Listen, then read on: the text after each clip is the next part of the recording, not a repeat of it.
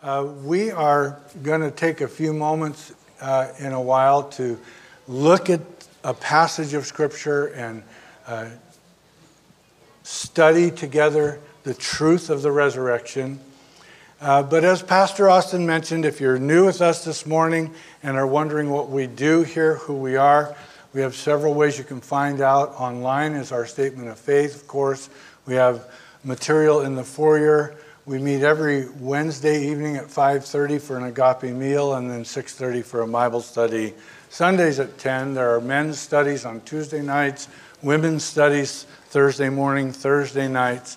And it's just a great place to call home and to be a family to. We, of course, a couple months away having our Vacation Bible School coming up. If you have children, that's going to be a powerful time for them. Just next week, and the ladies have put together a women's retreat, and I apologize, but they're at maximum capacity at this point, so please keep that retreat in your prayers.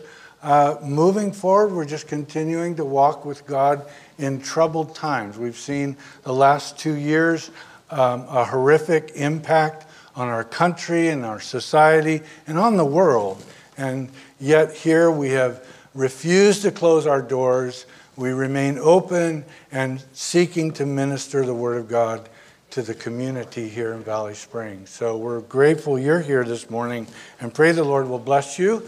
Before we get into our study, there are two things that we want to do. One is by way of announcement. I will make you aware of an assembly bill coming up this next week. This is AB 223.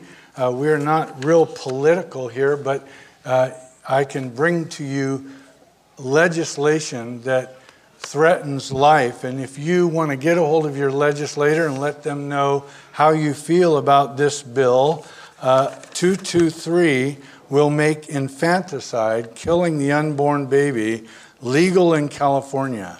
This unprecedented bill states that a person will not be subject to civil or criminal liability or penalty based on their actions with respect to their pregnancy or actual pregnancy, potential or alleged pregnancy, outcome including miscarriage, stillbirth, or abortion of perinatal death.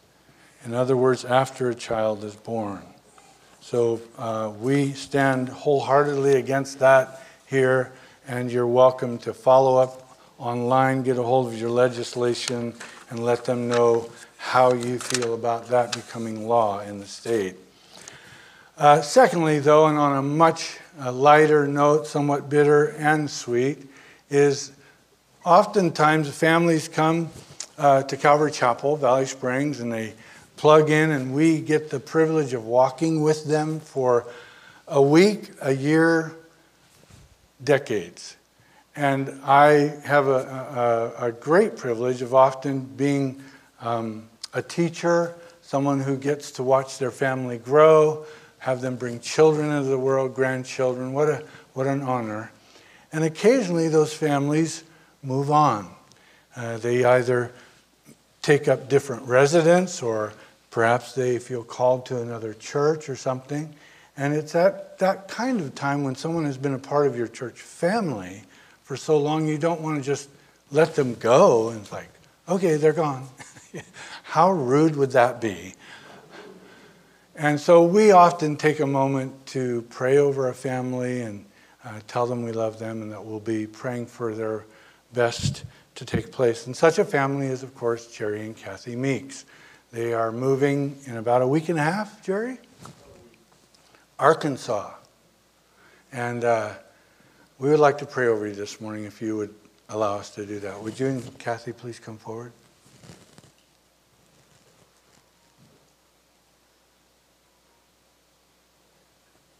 It's been a long time. How many years have you been here? About 20? 22, Jerry says 22. That's a long step. Yeah, I got to watch that stuff.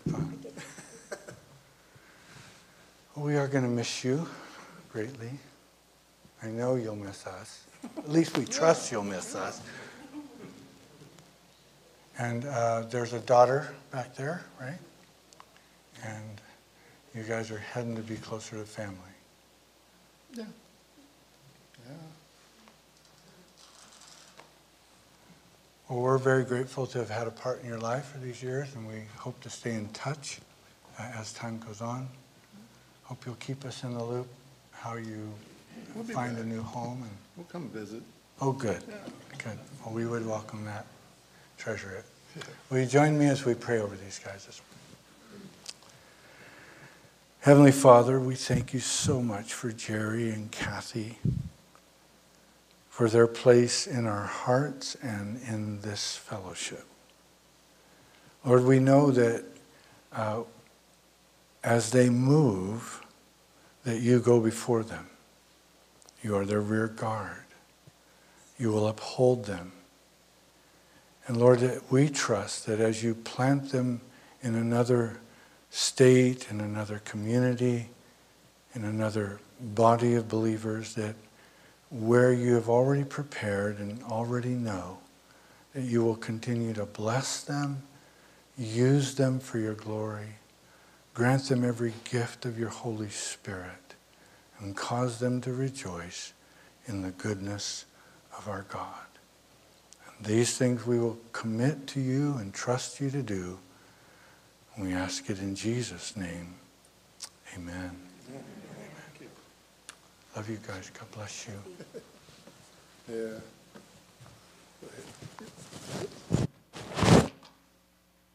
Take a moment, if you would, after service. Be sure and give them a handshake, hug, kiss, holy kiss. All right. Well, if you have your Bible, will you turn with me, please, to Luke's Gospel, chapter 24. Luke's Gospel, chapter 24. Now, if you need a Bible this morning, we have extra Bibles, and we'd love for you to follow along with your eyes as well as your ears. Just slip up your hand, and an usher will be sure to put one in your hand so that you can follow along. Our reading this morning, congregationally, is going to be the first 9 verses of chapter 24 of Luke. And I will take verse 1 and the odd-numbered verses, if you'll take verse 2 and the even-numbered verses, and we'll read through 1 through 9. But may I invite you please to stand with me for the reading of God's Word. I'll begin with chapter 24, verse 1, if you would then take verse 2 and so on. Luke chapter 24, verse 1. Now on the first day of the week, very early in the morning, they and certain other women with them came to the tomb, bringing the spices which they had prepared. Verse 2.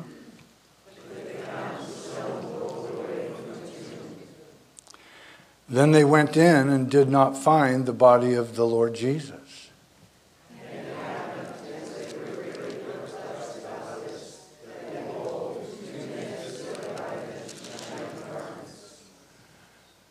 Then as they were afraid and bowed their faces to the earth, they said to them, "Why do you seek the living among the dead? He is not here, but is risen. Remember how he spoke to you when he was still in Galilee." Saying, "The Son of Man must be delivered into the hands of sinful men and be crucified, and the third day rise again." Then they returned from the tomb and told all these things to the 11 and to all the rest. Will you join me in a word of prayer? Lord, it's your word, and it is inerrant, eternal. And Lord, we trust this morning for you to speak. Though the passage may be familiar or it may be unknown, we know that you are able, by the work of your Holy Spirit, to lift the ink off the page and put its meaning into the seat of our heart. And that, Lord, you would be glorified in this, we pray, for we ask it in Jesus' name. Amen. Amen. Please be seated.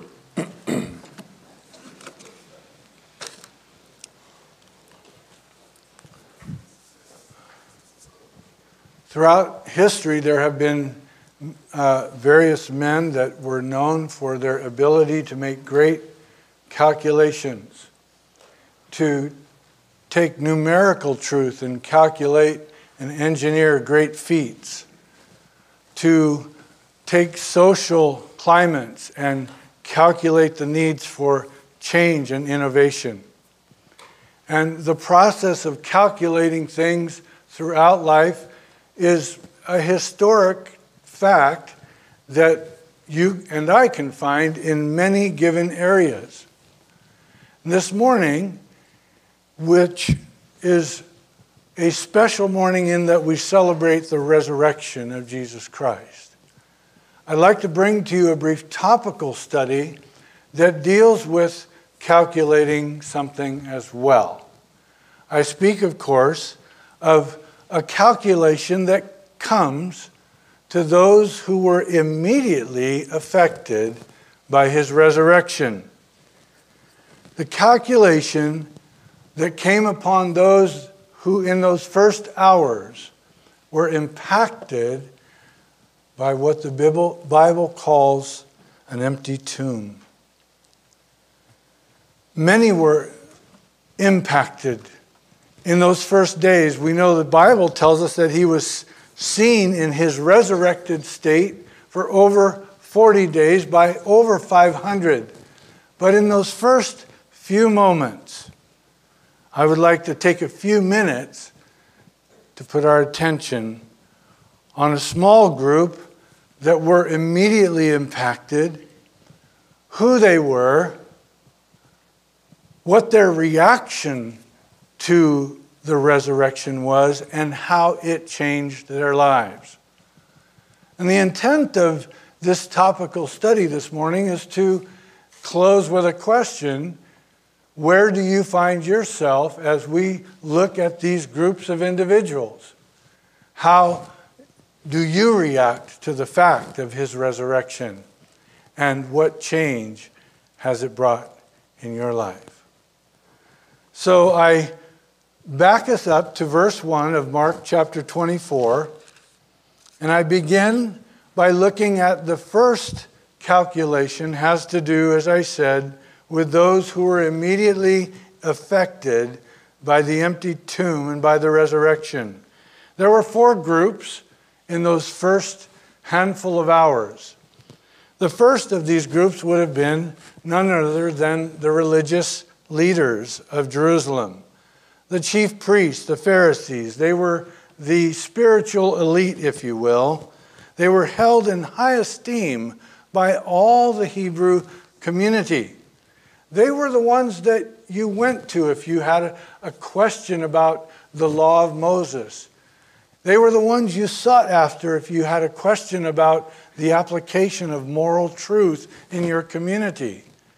Today, in our internet society and Wikipedia worlds and fast, 4G information, where do you go to get answers to the questions of spiritual truth, moral relevancy, or just how to get through a given day?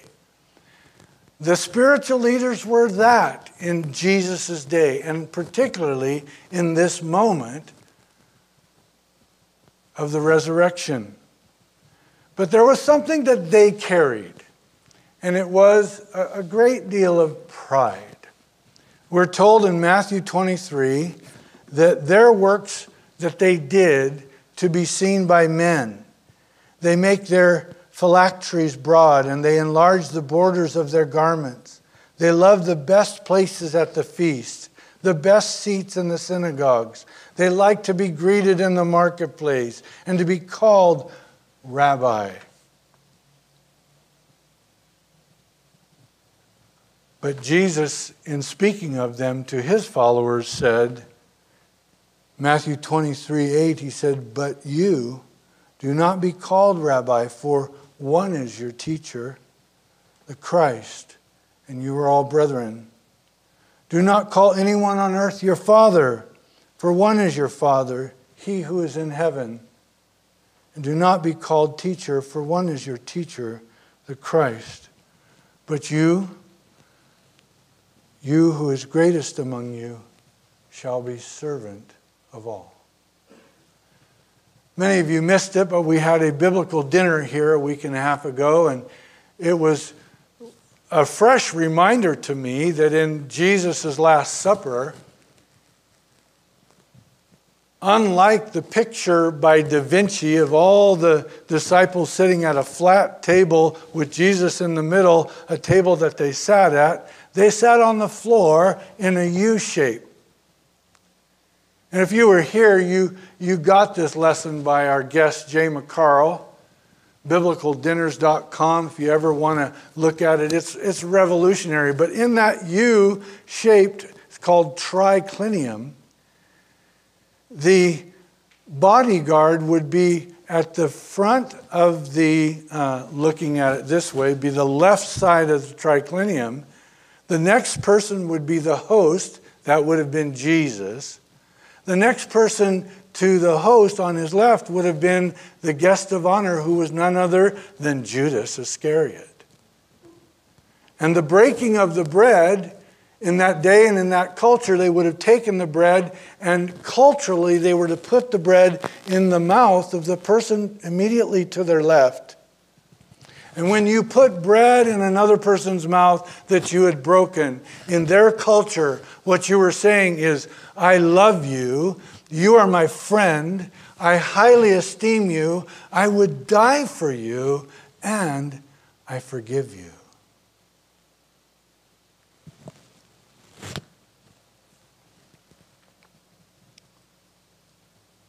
Unlike the Jewish rabbis and chief priests, the one who sat at the opposite end of the triclinium was the lowest of the guests. Slave of the slaves.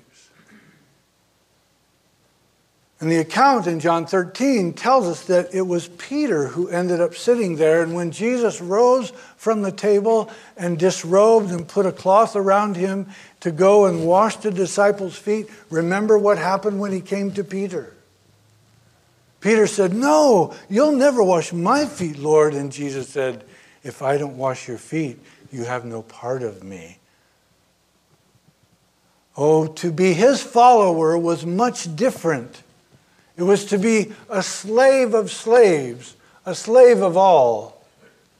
And as we come to this glorious Resurrection Sunday, it begs the question, how do you see yourself if you are a follower of Christ?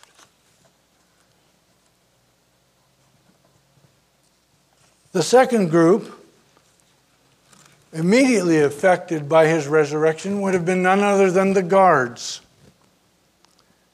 These were trained Roman soldiers.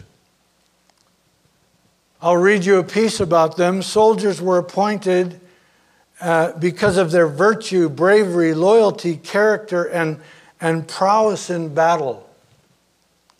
Centurions were held to high standards of conduct and were expected to fight on the front lines with their men.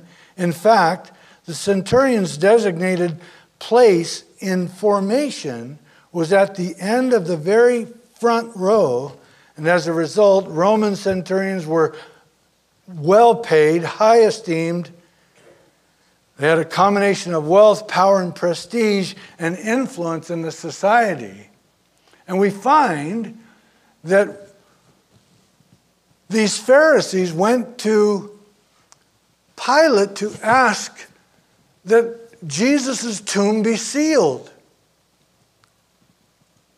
We'll get to it in a minute, but we know that Pilate commanded that a guard be given to them. This would have been none other than the same band of soldiers that operated at the northwest of the temple, known as the Antonio Fortress today, the Tower of Antonio. Those same centurions and guards would have navigated the crowd to the cross, would have been responsible for making certain all three were dead. They would have come back to fulfill their duty at the tower. And when the priest appealed for the tomb to be sealed, and Pilate said, "You have a guard, see to it that it is secure," it would have been those soldiers that went. A third group that was immediately affected by the resurrection of Jesus Christ would have been not a group so much as just an individual. His name is Joseph of Arimathea. In Matthew 27, verse 57 and surrounding, we find that Joseph was a wealthy man. He was a council member. He was one who waited for the kingdom of God. And yet, we also find in various nuances in the Gospels that he had become a disciple of Jesus Christ. And he did not consent to the action that the council made to crucify him. Lastly, the women.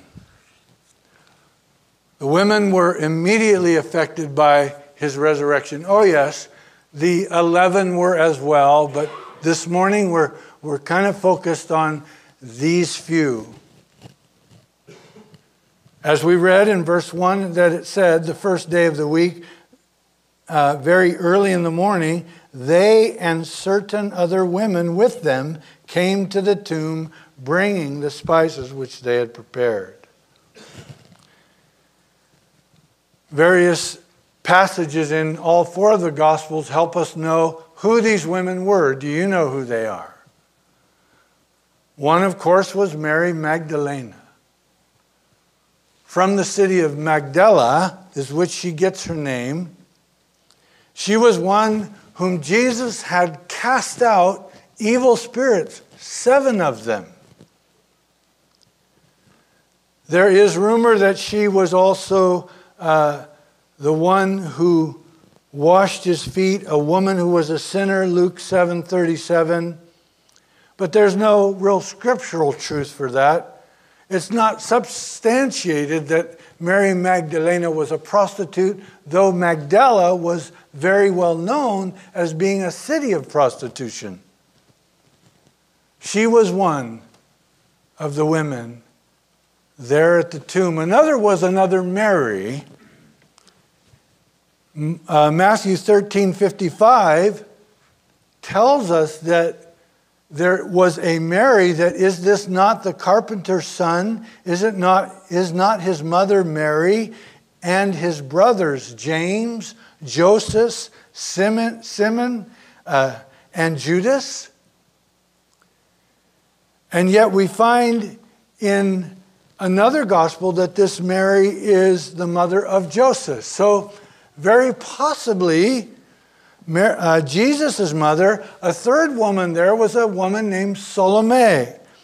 Who is she? She is none other than the wife of Zebedee. Do you remember the importance of Zebedee in the Gospels? They had 2 sons, the sons of Zebedee, James and John. And remember what those boys wanted to do? They wanted to sit on the left and on the right hand of Jesus. Salome was there. We know that James and John, they were bold enough to come to Jesus one day and say, "Teacher, we want you to do for us whatever we ask."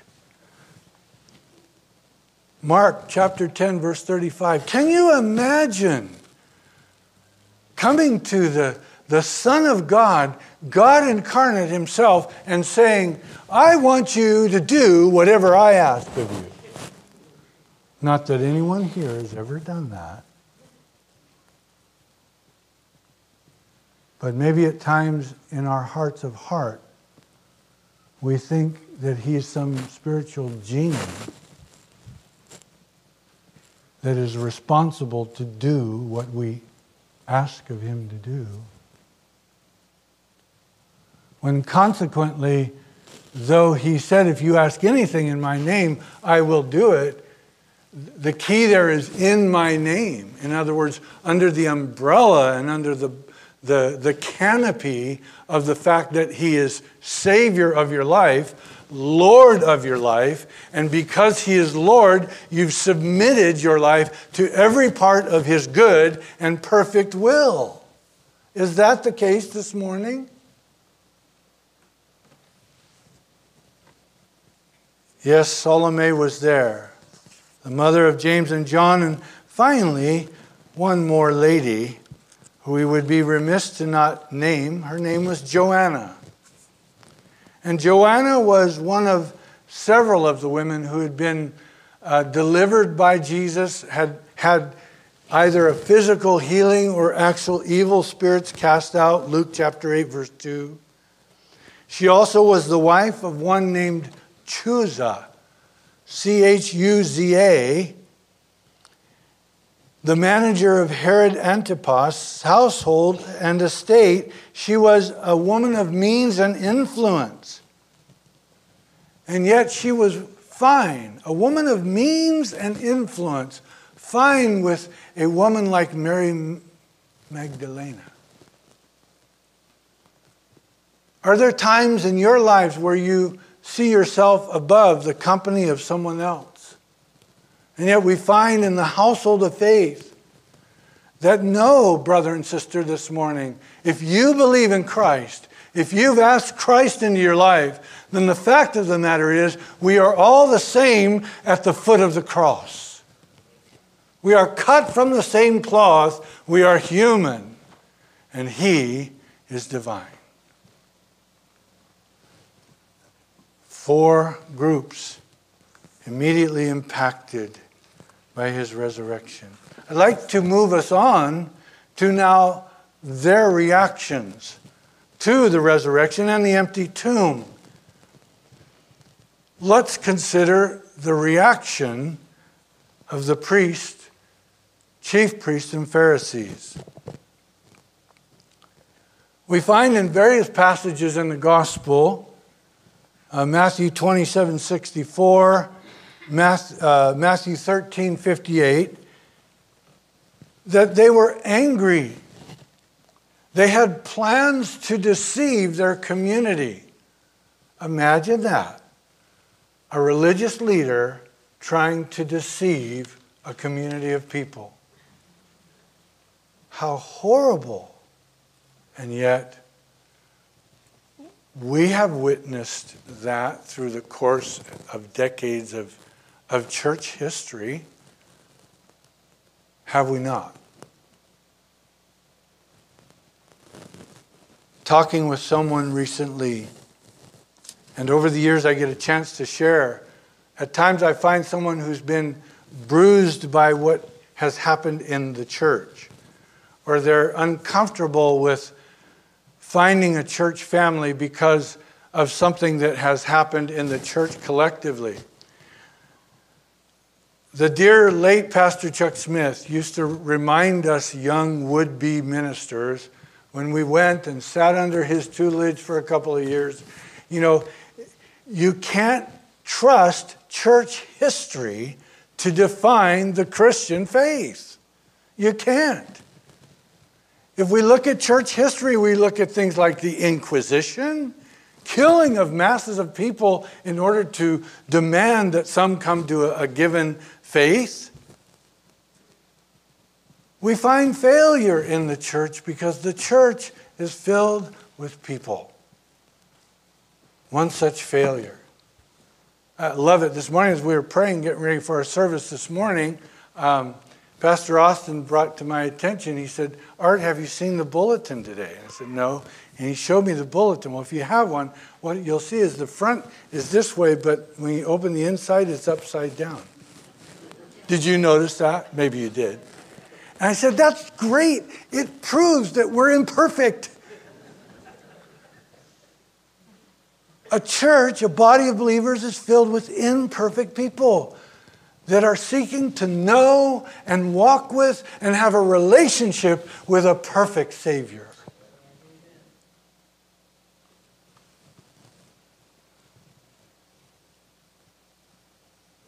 The priests and the Pharisees asked Pilate to put a guard. They wanted to deceive the people. Matthew 27:64 they said, "Therefore command that the tomb be made secure until the third day, lest his disciples come by night and steal him away and say to the people, he has risen from the dead." And the last deception would be worse than the first.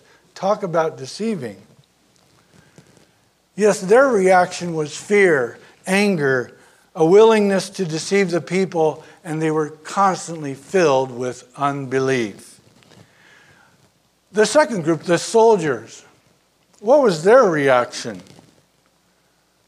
Well, we find in Matthew 28:4, when the angel of the Lord came and rolled the stone away from the tomb, that these Roman guards, fully trained, armed for war, quote, "The guards shook for fear of him and became like dead men and ran away."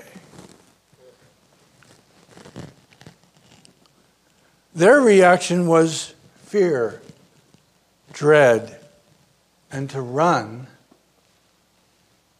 from the moment.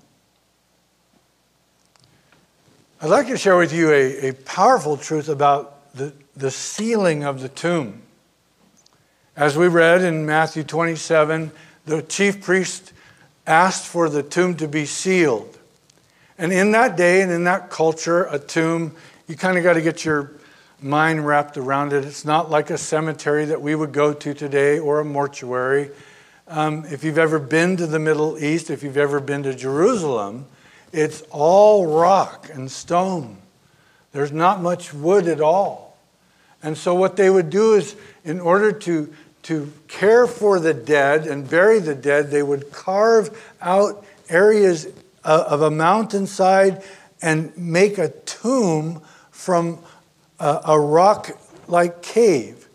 And then they would, to keep the odor and the stench and the decomposition of the body in check, they would cover that cave with a rock or something. Now, as you were more wealthy in life, those graves, tombs would become more eloquent. And we know that this tomb was the tomb of Joseph of Arimathea. He was a wealthy man, so it was a well-hewn tomb. And the stone that went over it was carved and put in a rock trough, and it would roll over the cover of the tomb. And those rock coverings would be extremely heavy, hundreds if not of pounds. They were placed in such a way that the leverage would allow the rock to roll over and set in place and cover. But to seal the tomb meant something different. It meant that the guards were to put the seal of Rome on this tomb. There are various historical accounts of how that was accomplished. We believe it to be true in Jesus' account that wax would have been melted. A cord or several cords would have been brought into the mix. Wax would have been applied to the rolling cover and to the secure mountainside. Hot somehow, the cord would have been placed in the wax, allowed it to dry, so that if that cover moved, those cords would be broken. And if those cords were broken, whoever would do that was in effect saying, "We defy the power of the Empire of Rome."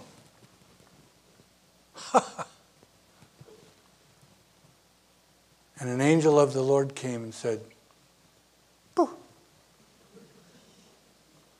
In fact, the Greek grammar, rolled away, is a word that declares it was actually lifted and tossed, defying the Empire of Rome. And the guards run away. Joseph of Arimathea's reaction to the resurrection, there's no real record. No real record of a specific reaction from him. But now let's come to the women. Their reaction. First of all, we see that they were perplexed. Look at verse 3. They went in and did not find the body of the Lord Jesus. And it happened that as they were greatly perplexed about this, that behold, two men stood by them, shining garments. So their initial reaction to the resurrection of Christ is perplexity. They don't quite understand it.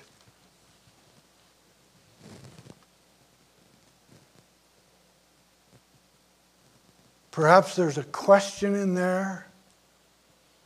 You know, don't you remember they had just finished preparing spices to cover the body? And so what they were on their way to go do, there was an interruption. Hey, wait a minute. Life is supposed to be like this. This happens, and I'm interrupted now. I was planning to go through life this way, and then this happens, and now my life is interrupted. I'm perplexed by that. Are you perplexed today?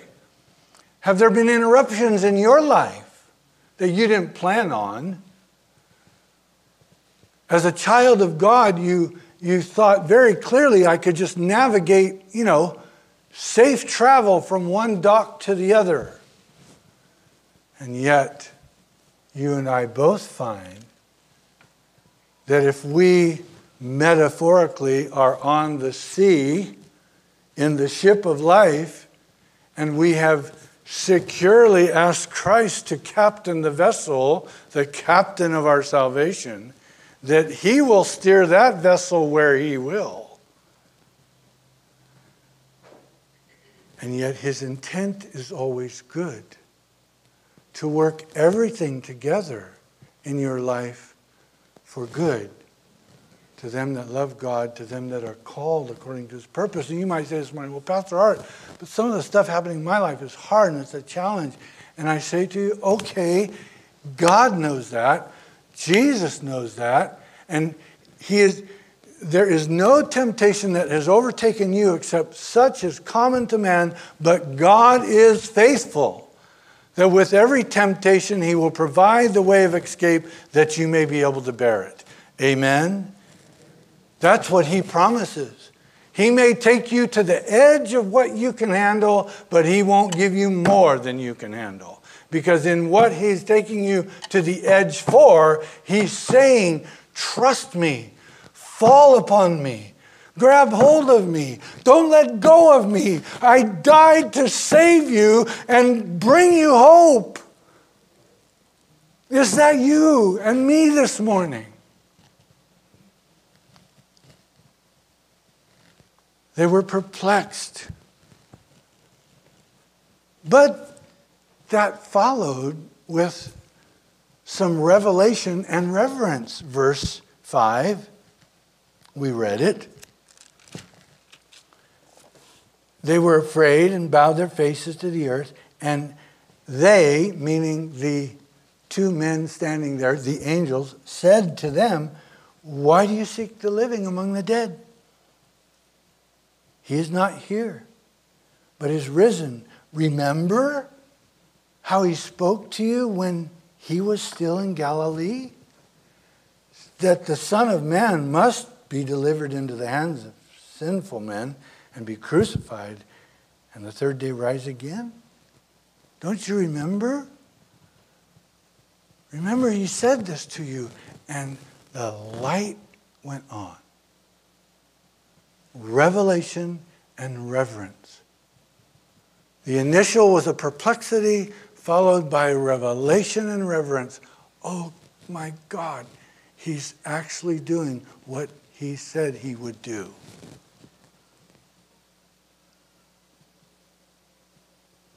My prayer for every Christian this morning, and I start with myself, is that I would remember every time I come to a moment of perplexity, oh my God, you do what you say you will do. And that it would create revelation and reverence in every day of life, every moment of challenge, and every joy, because they went from perplexity to revelation and reverence to what? To uncontainable joy. Verse 9, then they returned from the tomb and told all these things to 11. Can't you just see him running? Guess what? He's alive. He's not there. The tomb is empty. You can say amen. Are you perplexed today? Maybe you're at that spot where I'm just not sure what this is all about. Maybe you're headed toward new revelation and a place of reverence where you're willing to bend that knee again. Maybe you walked through those doors this morning with uncontainable joy. I don't know, but what I'd like to close us with this morning is the third of these calculations, which has to do with the change that took place in each one of these groups and individuals. The change for the priests and the Pharisees. Let's take it in succession. The change for them as a result of the empty tomb and the resurrection of Jesus Christ was a loss of religious control and social status. That's number one. They were going to lose this high position in life that they had enjoyed for so long, because now God Almighty had chosen to initiate a new covenant, a covenant of grace.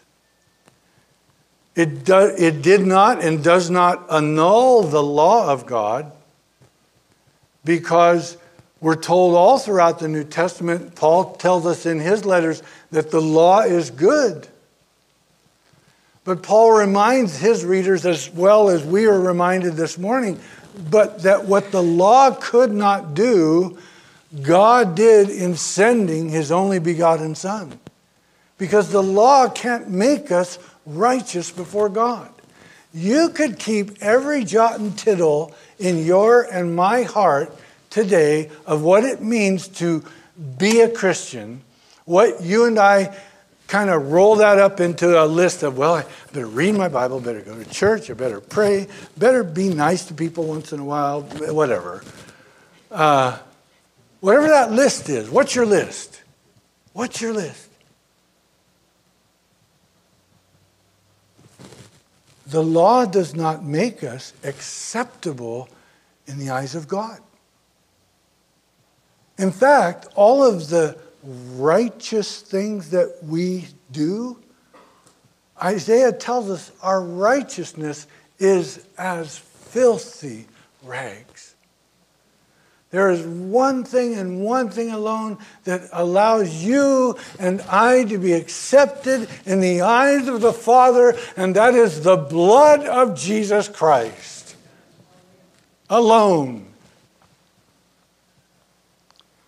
And the Pharisees and Sadducees and the chief priests would lose a status, but even a more desperate change would be they stand with a pending judgment on their lives for a refusal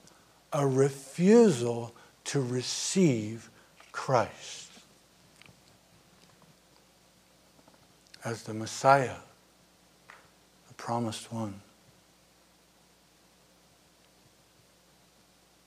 It's a remarkable change as a result of the resurrection. The guards, what was the change in their lives? Those ones that were at the tomb.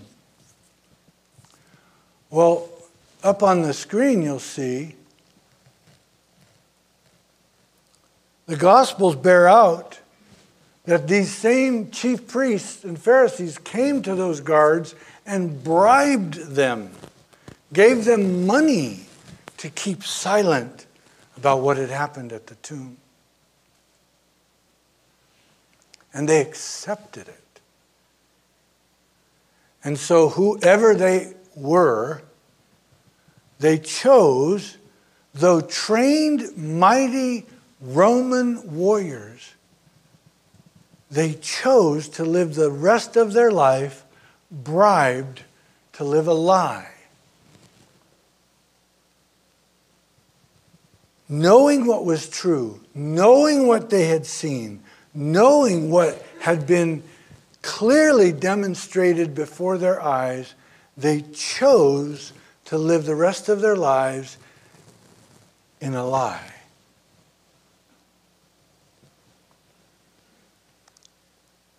It's a horrific change. Rather than the nobility and the pride and the influence in a community. Maybe some of you know someone today that refuses to walk in truth, that lives each day of their life somewhat cloaked by false assumptions and perspectives, and they're not free. It's a horrific change from what they used to be. A third individual, Joseph Arimathea. Wonder what the change was. I wonder what the change was in his life. There is no real record scripturally as we go through the Gospels, and he's not mentioned later on in Acts or so forth. But, what was the change in Joseph's life as a result of the resurrection? We know he gave his tomb. We know he was there and brought Christ down from the cross and wrapped him in fine linen and laid him in the tomb. But once Jesus rose, what was the change in his life? No real record, but we do know this. He got his tomb back. For the day that he would go on, it would now be waiting there for him. Oh, I pray one day if you ever get the chance, you'd go to Jerusalem. The Garden Tomb area is amazing. They have found what we believe to be the actual tomb of Jesus. And you can go and sit in that Garden Tomb area. The gospel message will be presented. You can see this carved out area in the mountainside. Joseph would have gotten his tomb back. But lastly this morning, the change in the life of these women. What was the change in their life as a result of the resurrection? And I think this is where this morning's topical study, I hope, will land concretely with you and me. If you're taking note, first, there are four that I see as changes. First, their faith was made secure. Their faith was made secure.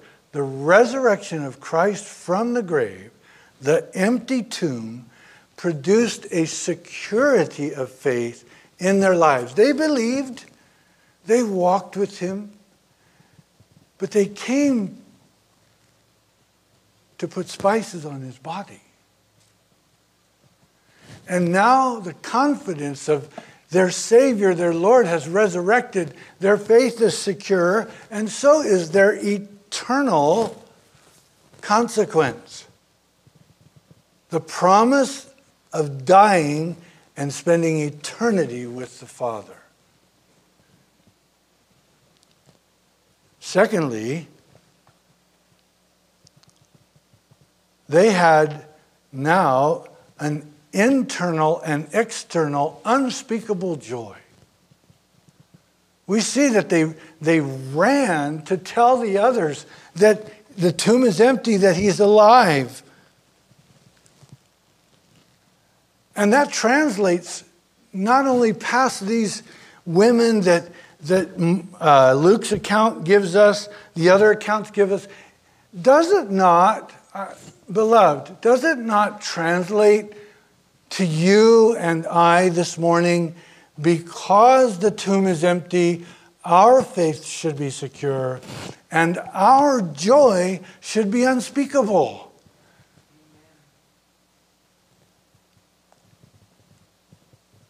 There's a footnote when it comes to the joy of the Lord.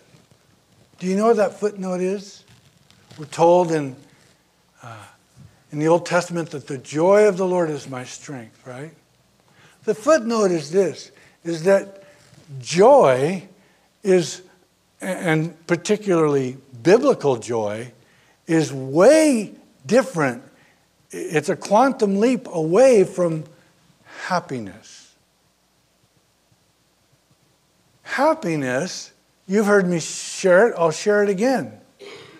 Happiness is a condition of soul, heart, attitude, countenance, a condition of soul that is dependent upon circumstance. My circumstances are good, all is going well, no problems in my life, I'm happy. Joy, on the other hand, biblical joy, is a condition of soul, countenance, heart, that is independent of circumstance. One is dependent upon circumstances being good. This one is independent of circumstance because it is a spiritual fruit. Joy. It is a spiritual fruit by way of the Holy Spirit active and alive in your heart. Do you have, as a result of the empty tomb and a confidence secure in your faith, the joy of the Lord this morning? I hope so. I pray so. Independent of the circumstance, hard, difficult, rough, challenging, that you might be in the middle of, the joy of God. Hallelujah. Happiness comes and goes. Two more. A third thing that took place in the change of these women was that they now had an unending hope for his imminent return. If he said he would rise again, he also said, I'll come again. He said, it's needful that I leave you, that I go, because I'm going to prepare a place for you. And if I go and prepare a place for you, I will, what did he say?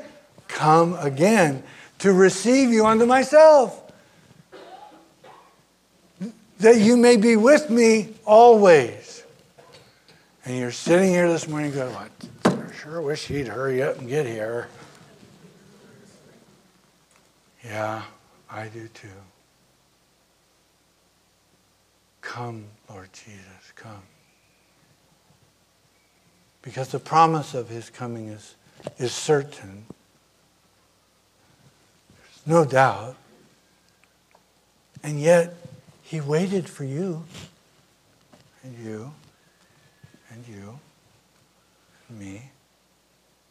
He chose to wait until we would come to faith so that we might have a secure faith, an unspeakable joy to share in this world alone.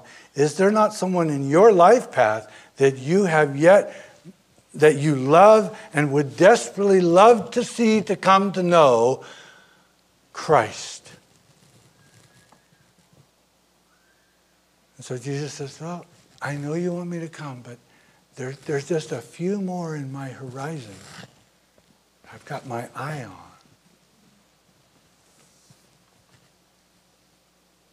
An unending hope for his imminent return. Lastly this morning, the fourth and probably most tangible change. You know what it is? Chris is going to put it up there. Look at that. A life under persecution by an unbelieving world.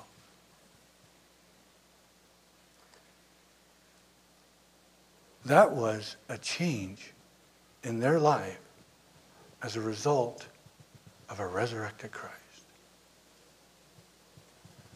Because with a faith secure, an unspeakable joy,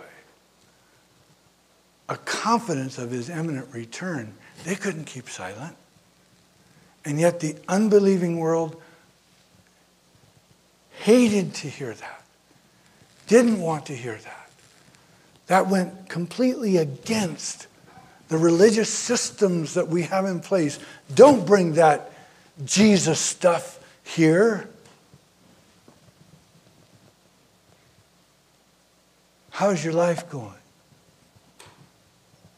You think our brothers and sisters in Ukraine would identify this morning? Do you think our brothers and sisters in Africa and Albania, other parts of the world where being a Christian can actually bring physical threat of death, would identify? Do you assume that that will never happen in the great United States of America? Oh, beloved, be warned. The divide is becoming clearer.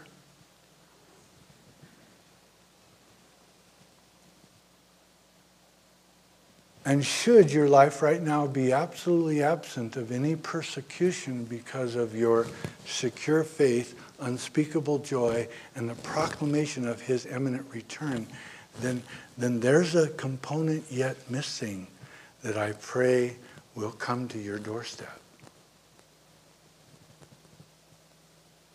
And it will come in such a way that you will know, this is because of who I am in Christ. This is because he did rise. And so, one of the things they say in public speaking, they say, tell them what you're going to tell them, and then tell them what you told them. Right? So I said to you that I'm going to close with a question. And here's the question. How would you calculate your life as it relates to the resurrection? 3 possibilities. Those of you who may be watching at home, I hope you've heard it all. Number 1.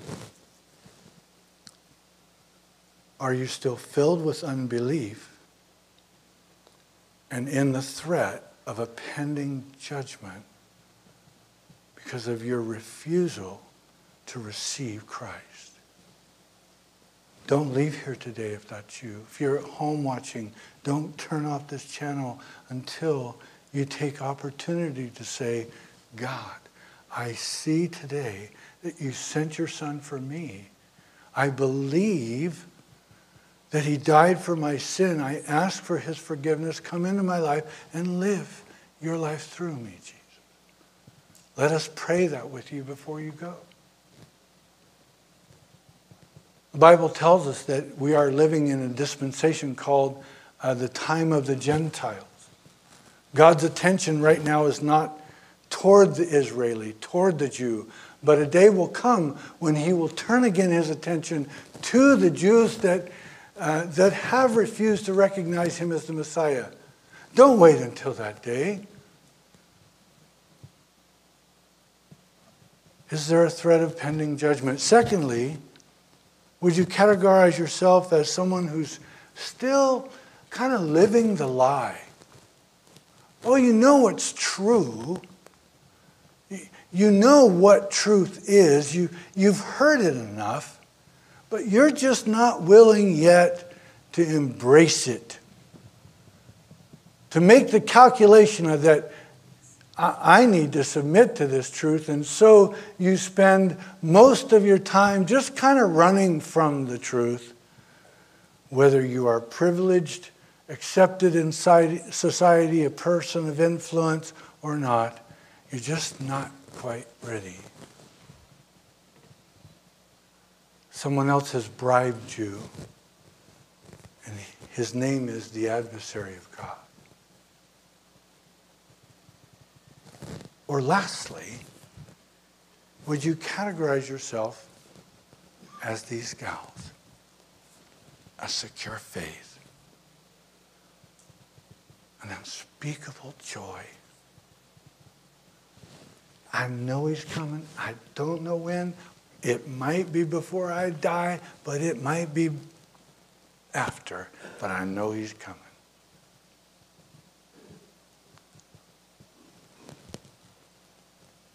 And yet, there are times when that faith brings great persecution into my life.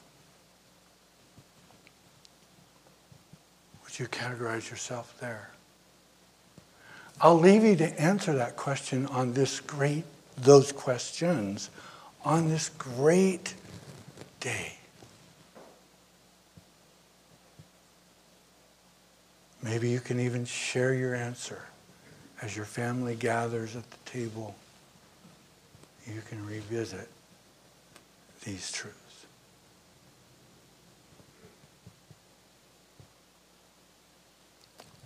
Will you join me as we close with a word of prayer? Worship team.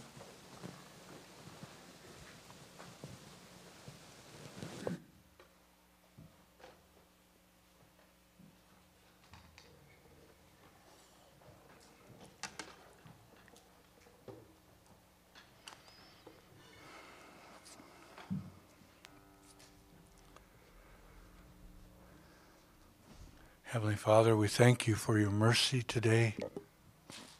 We know that your mercies are new every morning. We thank you for your word, that it is food to our spiritual man.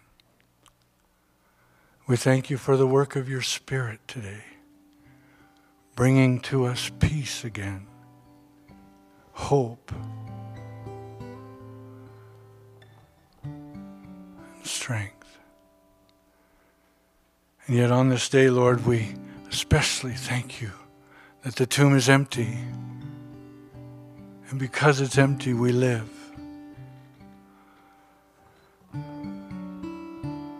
Lord, we long for your return. And yet, while we wait, we will worship, we will serve, we will declare you to each and every one we know.